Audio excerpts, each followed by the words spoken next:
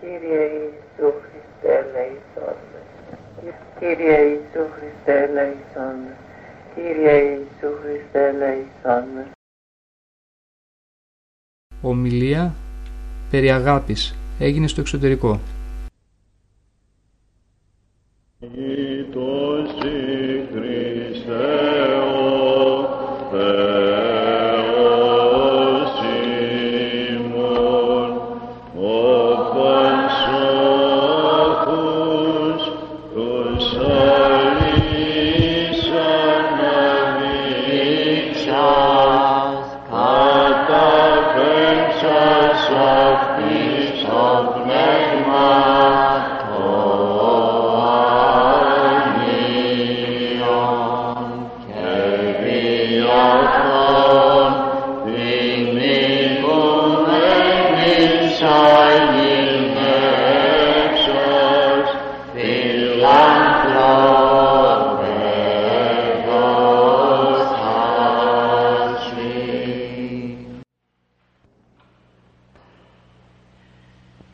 Απόψε θα είναι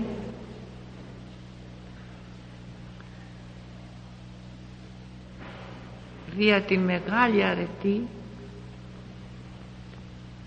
που λέγεται αγάπη. Και όπως γνωρίζουμε, η αγάπη είναι ο Θεός. Και ο άνθρωπος που έχει αγάπη έχει το Θεό μέσα του και αυτός βρίσκεται μέσα στο Θεό.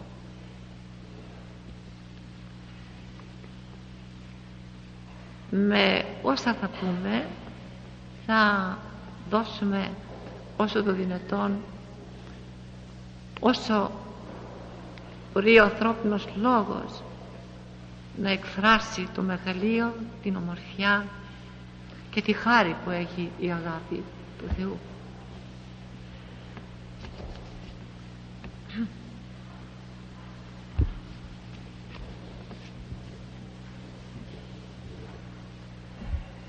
Αγάπη είναι το πιο όμορφο λουλούδι στον κήπο των αρετών που συνθέτουν την διάκριση. Είναι το πιο έντονο χρώμα στο ουράνιο τόξο του Ευαγγελικού ουρανού, το πιο ακριβό μαργαριτάρι στο στέμμα της πίστης. Είναι το κλειδί που ανοίγει όλες τις πόρτες της ανθρώπινης συμπεριφοράς. Το φάρμακο που γιατρεύει όλες τις αρρώστιες της ψυχής και του σώματος. Το κάτωτρο με τα 1000 αντιφεγγίσματα του Θεού, το χαρούμενο χαμόγελο της άνοιξης, η πιο μελωδική νότα της ζωής, ο ύμνος ο ευαγγελικός και αγγελικός του παραδείσου. Ένας Άγιος έλεγε: Κύριε, κάνε με να βοηθήσω και όχι να με βοηθήσουν. Κάνε με να αγαπήσω και όχι να με αγαπήσουν. Κάνε με να κατανοήσω και όχι να με κατανοούν. Η αγάπη, όπως την δίδαξε ο Κύριος, όχι η κακέκτυπη και παραποιημένη από τους ανθρώπους, είναι έκφραση της θυσίας. Είναι οσμή ευωδίας πνευματικής. Είναι της καρδιάς καρπός και της προαίρεσης προσφορά. Αγάπη δεν σημαίνει τι δίνεις, αλλά πώς το δίνεις. Αγάπη δεν είναι το άπλωμα του χεριού και τελειώνει εκεί το θέμα, αλλά το δώσιμο της καρδιάς έχει την σημασία. Αν ξέρεις ο ίδιος να μοιράζεσαι, τότε ξέρεις να αγαπάς. Η λαρών τότην αγαπά ο Θεός, λέγει ο Παύλος προς τους Κορινθίους. Ο Θεός αγαπά τον ελεήμονα που δίνει με προθυμία και χαρούμενο πρόσωπο, αλλά και με ελεύθερη γνώμη. Ελεημοσύνη που προσφέρεται εκ λύπης ή εξ ανάγκης είναι απαράδεκτη και απόβλητη. Η ρίζα της ελεημοσύνης βρίσκεται στην καρδιά. Αρχίζει από την καρδιά και τελειώνει στο χέρι μας. Ο Χριστός μας, ο Ιησούς μας ζήτησε την προσοχή μας στο θέμα της ελεημοσύνης. Κατεδίκασε την επιδεικτική και υπερήφανη ελεημοσύνη. Η ελεημοσύνη θερμαίνει όταν υπάρχει η φωτιά της αγάπης. Ελεημοσύνη δίχως αγάπη είναι ψυχρή και καταθλιπτική. Είναι σώμα νεκρό, δίχως πνοή και ζωή. Είναι ουρανός δίχως ήλιο και φως. Είναι λουλούδι δίχως ομορφιά. Όταν δίνεις δίχως αγάπη, προσβάλλεις, δεν τιμάς. Γιατί? Ποια αξία έχει και το ωραιότερο και ακριβότερο δώρο όταν προσφέρεται χωρίς χαμόγελο? Πόσο και στο σημείο τούτο μας διδάσκουν οι Άγιοι. Υπέροχη και θαυμαστή έμεινε στην ιστορία η βοήθεια των 3 φτωχών κοριτσιών από τον Άγιο Νικόλαο, όχι τόσο για το ποσό των χρημάτων, που και αυτό βέβαια ήταν αξιόλογο και σοβαρό, αλλά προπάντων για την διακριτικότητα της πράξης του. Δεινώνει παινία, λέγει ο Ιερός Χρυσόστομος, τυφλώνει πολλές φορές η παινία κάποτε τον άνθρωπο και κάνει τα μη πρέποντα, και όπως θα δείτε στη συνέχεια. Ήτανε κίνδυνος λοιπόν και για τα 3 αυτά φτωχά κορίτσια να οδηγηθούν στη φθορά.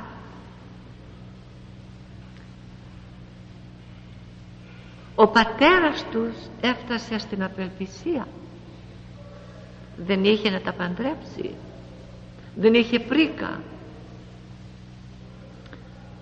και σκέφτηκε δυστυχώς να τα εκδώσει. Αλλά ο Άγιος Νικόλαος, γεμάτος αγάπη και διάκριση, σπέβδει στην κατάλληλη στιγμή, πήρε είδηση του γεγονότος. Θες από την αγιότητά του, θες από τη διαφώτιση, θες το ότι το αντιλήφθηκε, το πήρε είδηση.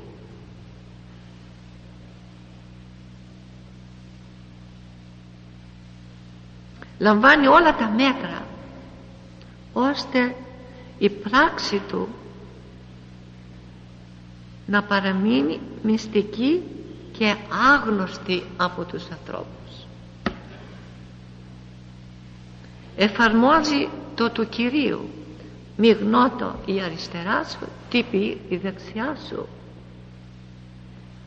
Χωρίς να χάσει καιρό, χωρίς χρονοτριβή, παίρνει ένα καλογεμισμένο σακουλάκι με χρυσά νομίσματα και έρχεται αργά τη νύχτα και με προφύλαξη μεγάλη και ρίχνει το πολύτιμο αυτό δέμα από το παραθυράκι μέσα στο σπίτι και φεύγει γρήγορα. Μετά την πράξη του αυτή ανέμενε τώρα τι θα κάνει ο πατέρας.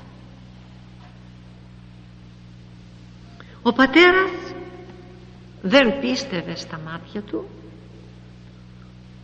ότι έγινε αυτό το πράγμα.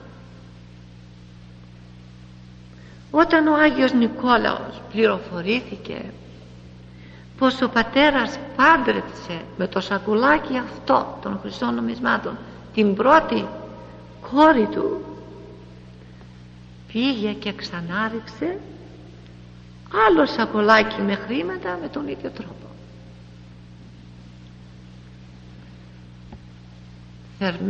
Θερμότατες οι προσευχές και οι ευχαριστίες στο Θεό του φτωχού πατέρα, στον Πανάγαθο Θεό. Έτσι με το δεύτερο σακουλάκι πάντρεψε και τη δεύτερη κόρη. Ωστόσο δεν θα του διαφύγει ο ευεργέτης. Πήρε όλα τα μέτρα να γνωρίσει ποιος είναι αυτός ο μεγάλος του ευεργέτης, ο μεγάλος του σωτήρας, τόσον του ιδίου όσων και των κοριτσών του. Προαισθάνθηκε ότι θα ξανάρθει αυτός. Αφού πάντρεψε τα δύο, θα έρθει και για το τρίτο.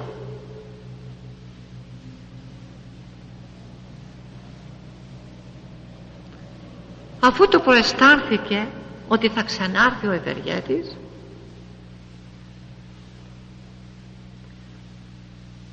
και αναμένει άγρυπνος, ώστε μόλις ακούσει τον θόρυβο που θα πέσει το σακούλι με τα χρυσά νομίσματα, που θα προδώσει την παρουσία του, να τρέξει να τον πιάσει, να δει ποιος είναι αυτός ο τόσο καλός άνθρωπος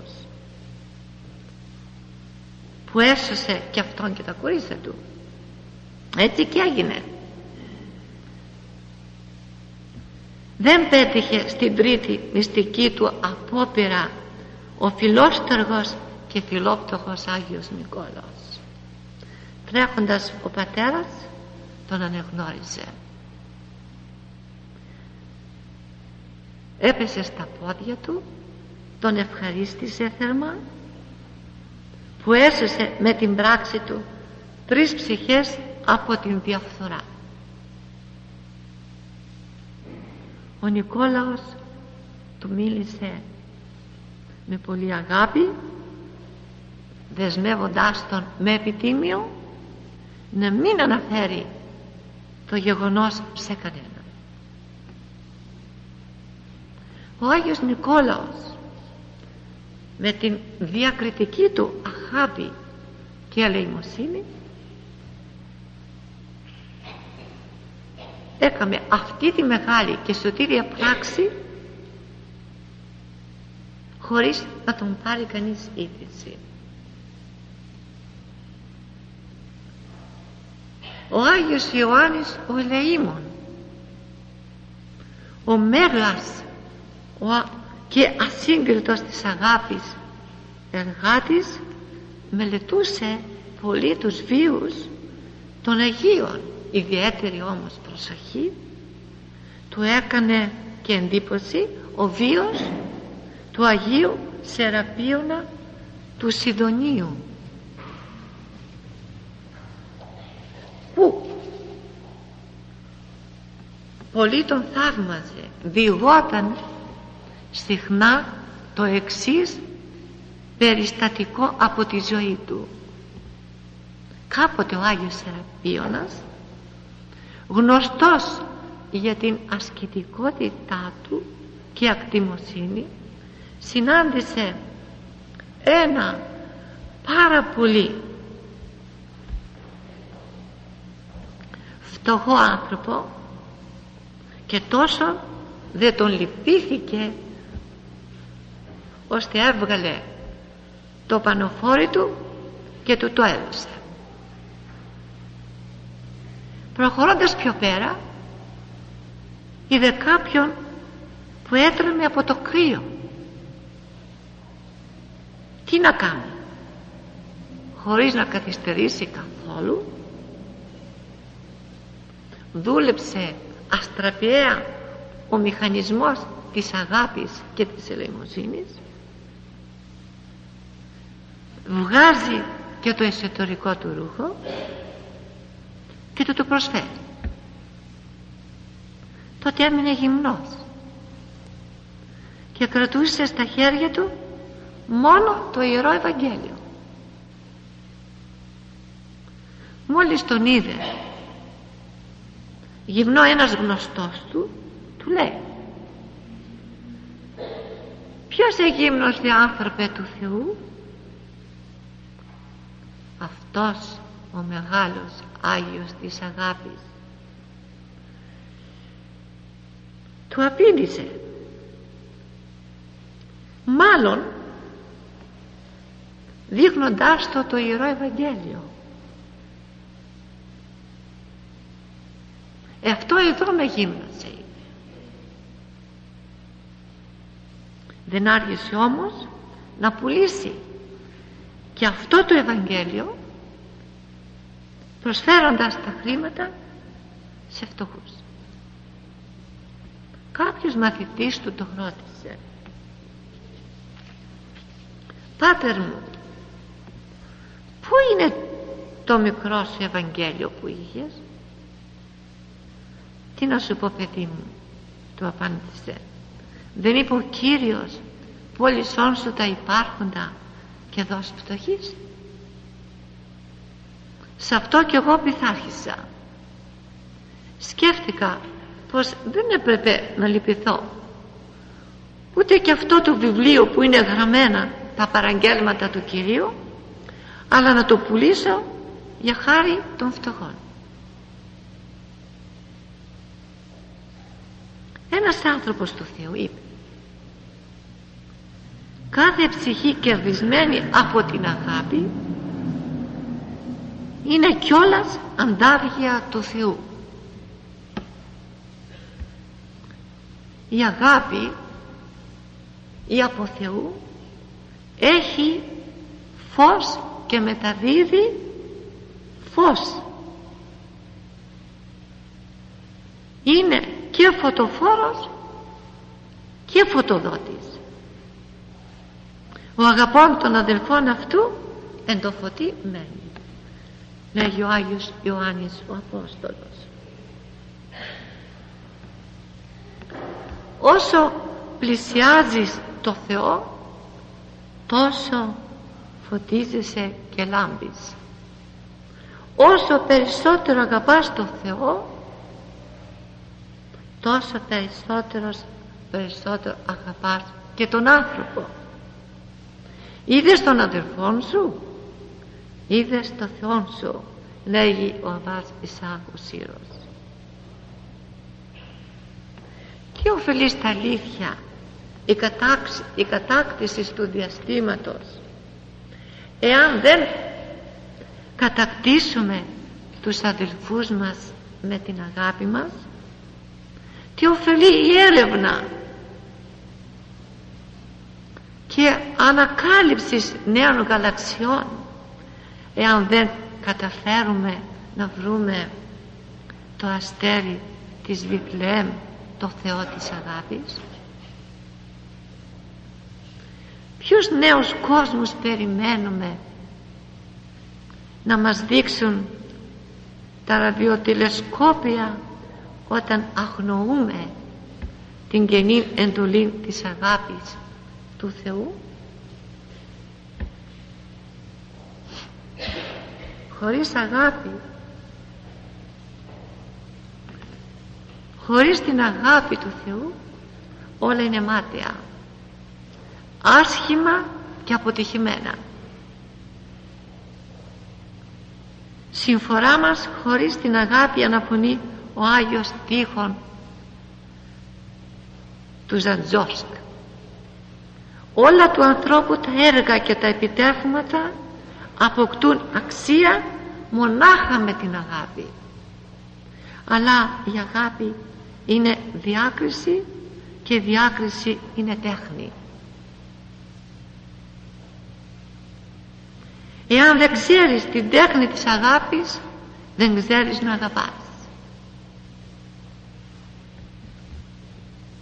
Είδαμε του Αγίου Νικολάου την τέχνη και τη διάκριση. Δεν τα σκόρπισε ασκόπως τα χρυσά νομίσματα.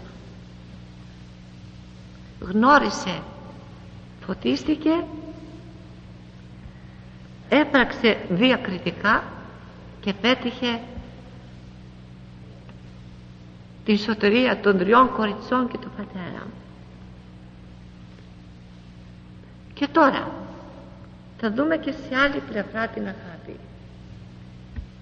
Η αγάπη παραβλέπει τις ιδιοτροπίες του αδελφού.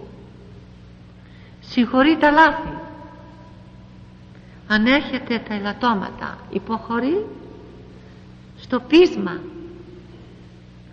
αποφεύγει την κατάκριση, αγνοεί την ηρωνία, διαλύει τις καχυποψίες, αρνείται τις συκοφαντίες, δεν επικρίνει και δεν διασύρει δημόσια τον άνθρωπο. Σκεπάζει όλες τις συλλήψεις με έναν τρόπο ευγενικό και μεγαλόψυχο. Η αγάπη το πλησίο κακόν ούκ εργάζεται, λέει ο Παύλος, ούκ ασχήμονη, ου λογίζεται το κακό. Η αγάπη με την απλότητα και την ειλικρίνειά της δεν ξέρει τι είναι κακό. Είναι αγνή και καθάρια σαν το νερό της κρυστάλλινης πηγής. Δεν την αναταράσει κανένα άγριο κύμα κακίας και πονηρίας.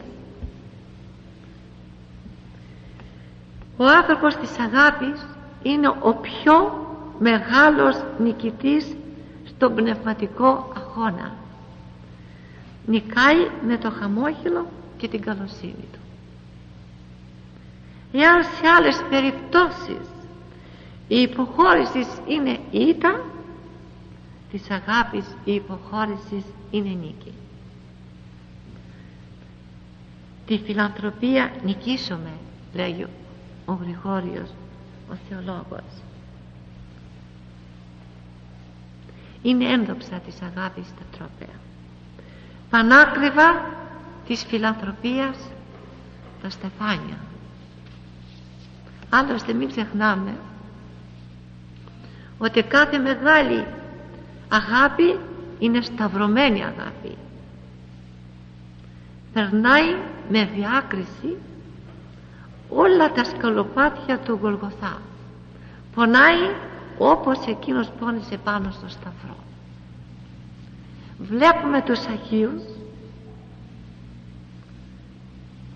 αυτοί που έχουν φτάσει στον θείον έρωτα του Θεού, να προσεύχονται όχι μόνο για τους ανθρώπους αλλά για όλη την κτήση.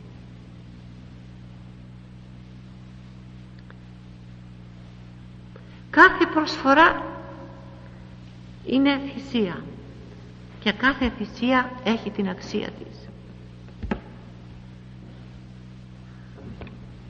Ποιος εάν ποτίσει ένα τον μικρόν τούτο ποτήριο ψυχρού μόνον εις όνομα μαθητού, λέγει ο Κύριος, αμήνα μη λέγω ημίν, ου μη απολέσει το μισθόν αυτού. Εάν ένα ποτήρι νερό προσφερόμενο με αγάπη, θα έχει το μισθό του στην άλλη ζωή. Τι μπορούμε να βάλουμε με το μυαλό μας σε μια θυσία σταυρική αγάπης?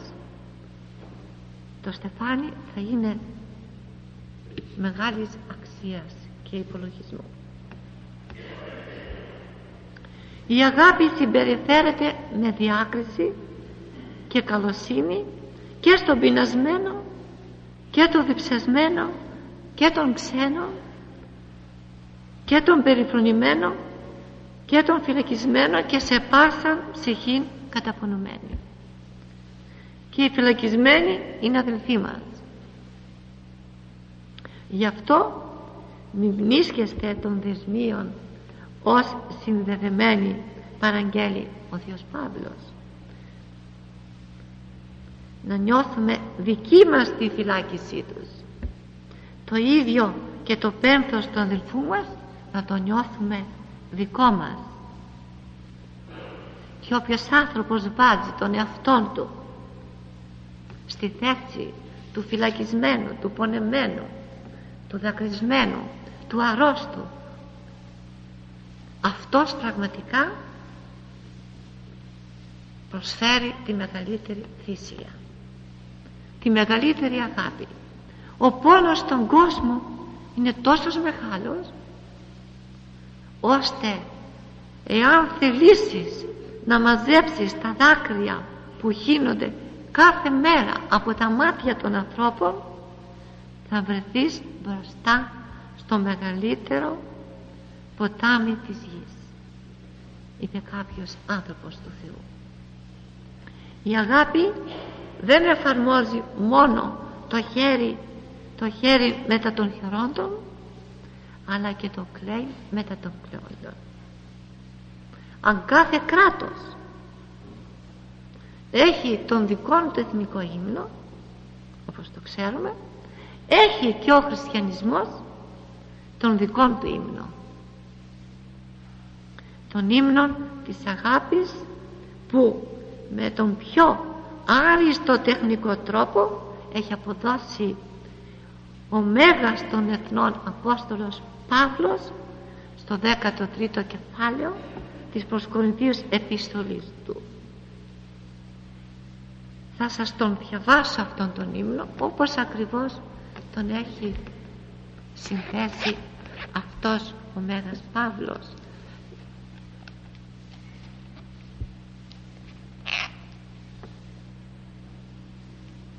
Εάν τις γλώσσες των ανθρώπων λαλώ και των αγγέλων, αγάπη δεν με έχω, χαλκός εικόν εκύβαλον αλλάζουν γέγονα. Και αν έχω προφητείαν και ειδώ τα μυστήρια πάντα και πάσαν την γνώση, και αν έχω πάσαν την πίστη, ώστε όρη με θυστάνει, αγάπη δε μη έχω ουδέν είναι. Και αν σωμίζω πάντα τα υπάρχοντά μου, και αν παραδώ το σώμα μου ή να καυθίζομαι, αγάπη δεν με έχω ουδέν ωφελούμε. Η αγάπη μακροθυμεί, χριστεύεται, η αγάπη ούζηλη, η αγάπη ου περτερεύεται, ου φυσεί,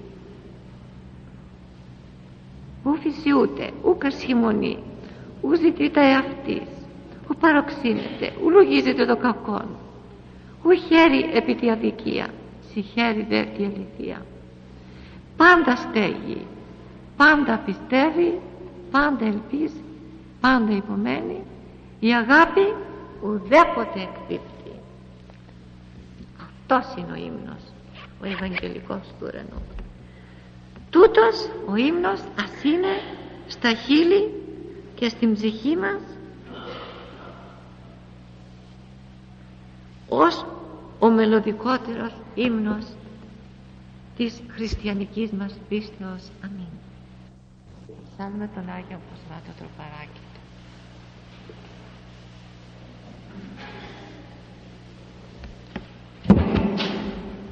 Θείος πίστεως διδασκαλία, κατεκόσμησα στην Εκκλησία, ζηλωτής των Αποστόλων γενόμενος, όρος του άθου σεπτών εγκαλόπισμα και φιλοθέου μονίσχυον καυχίσμα, κοσμά ένδοξε Χριστόν τον Θεόν νικέτευε, δωρήσαστε ημίν το μέγα έλεος.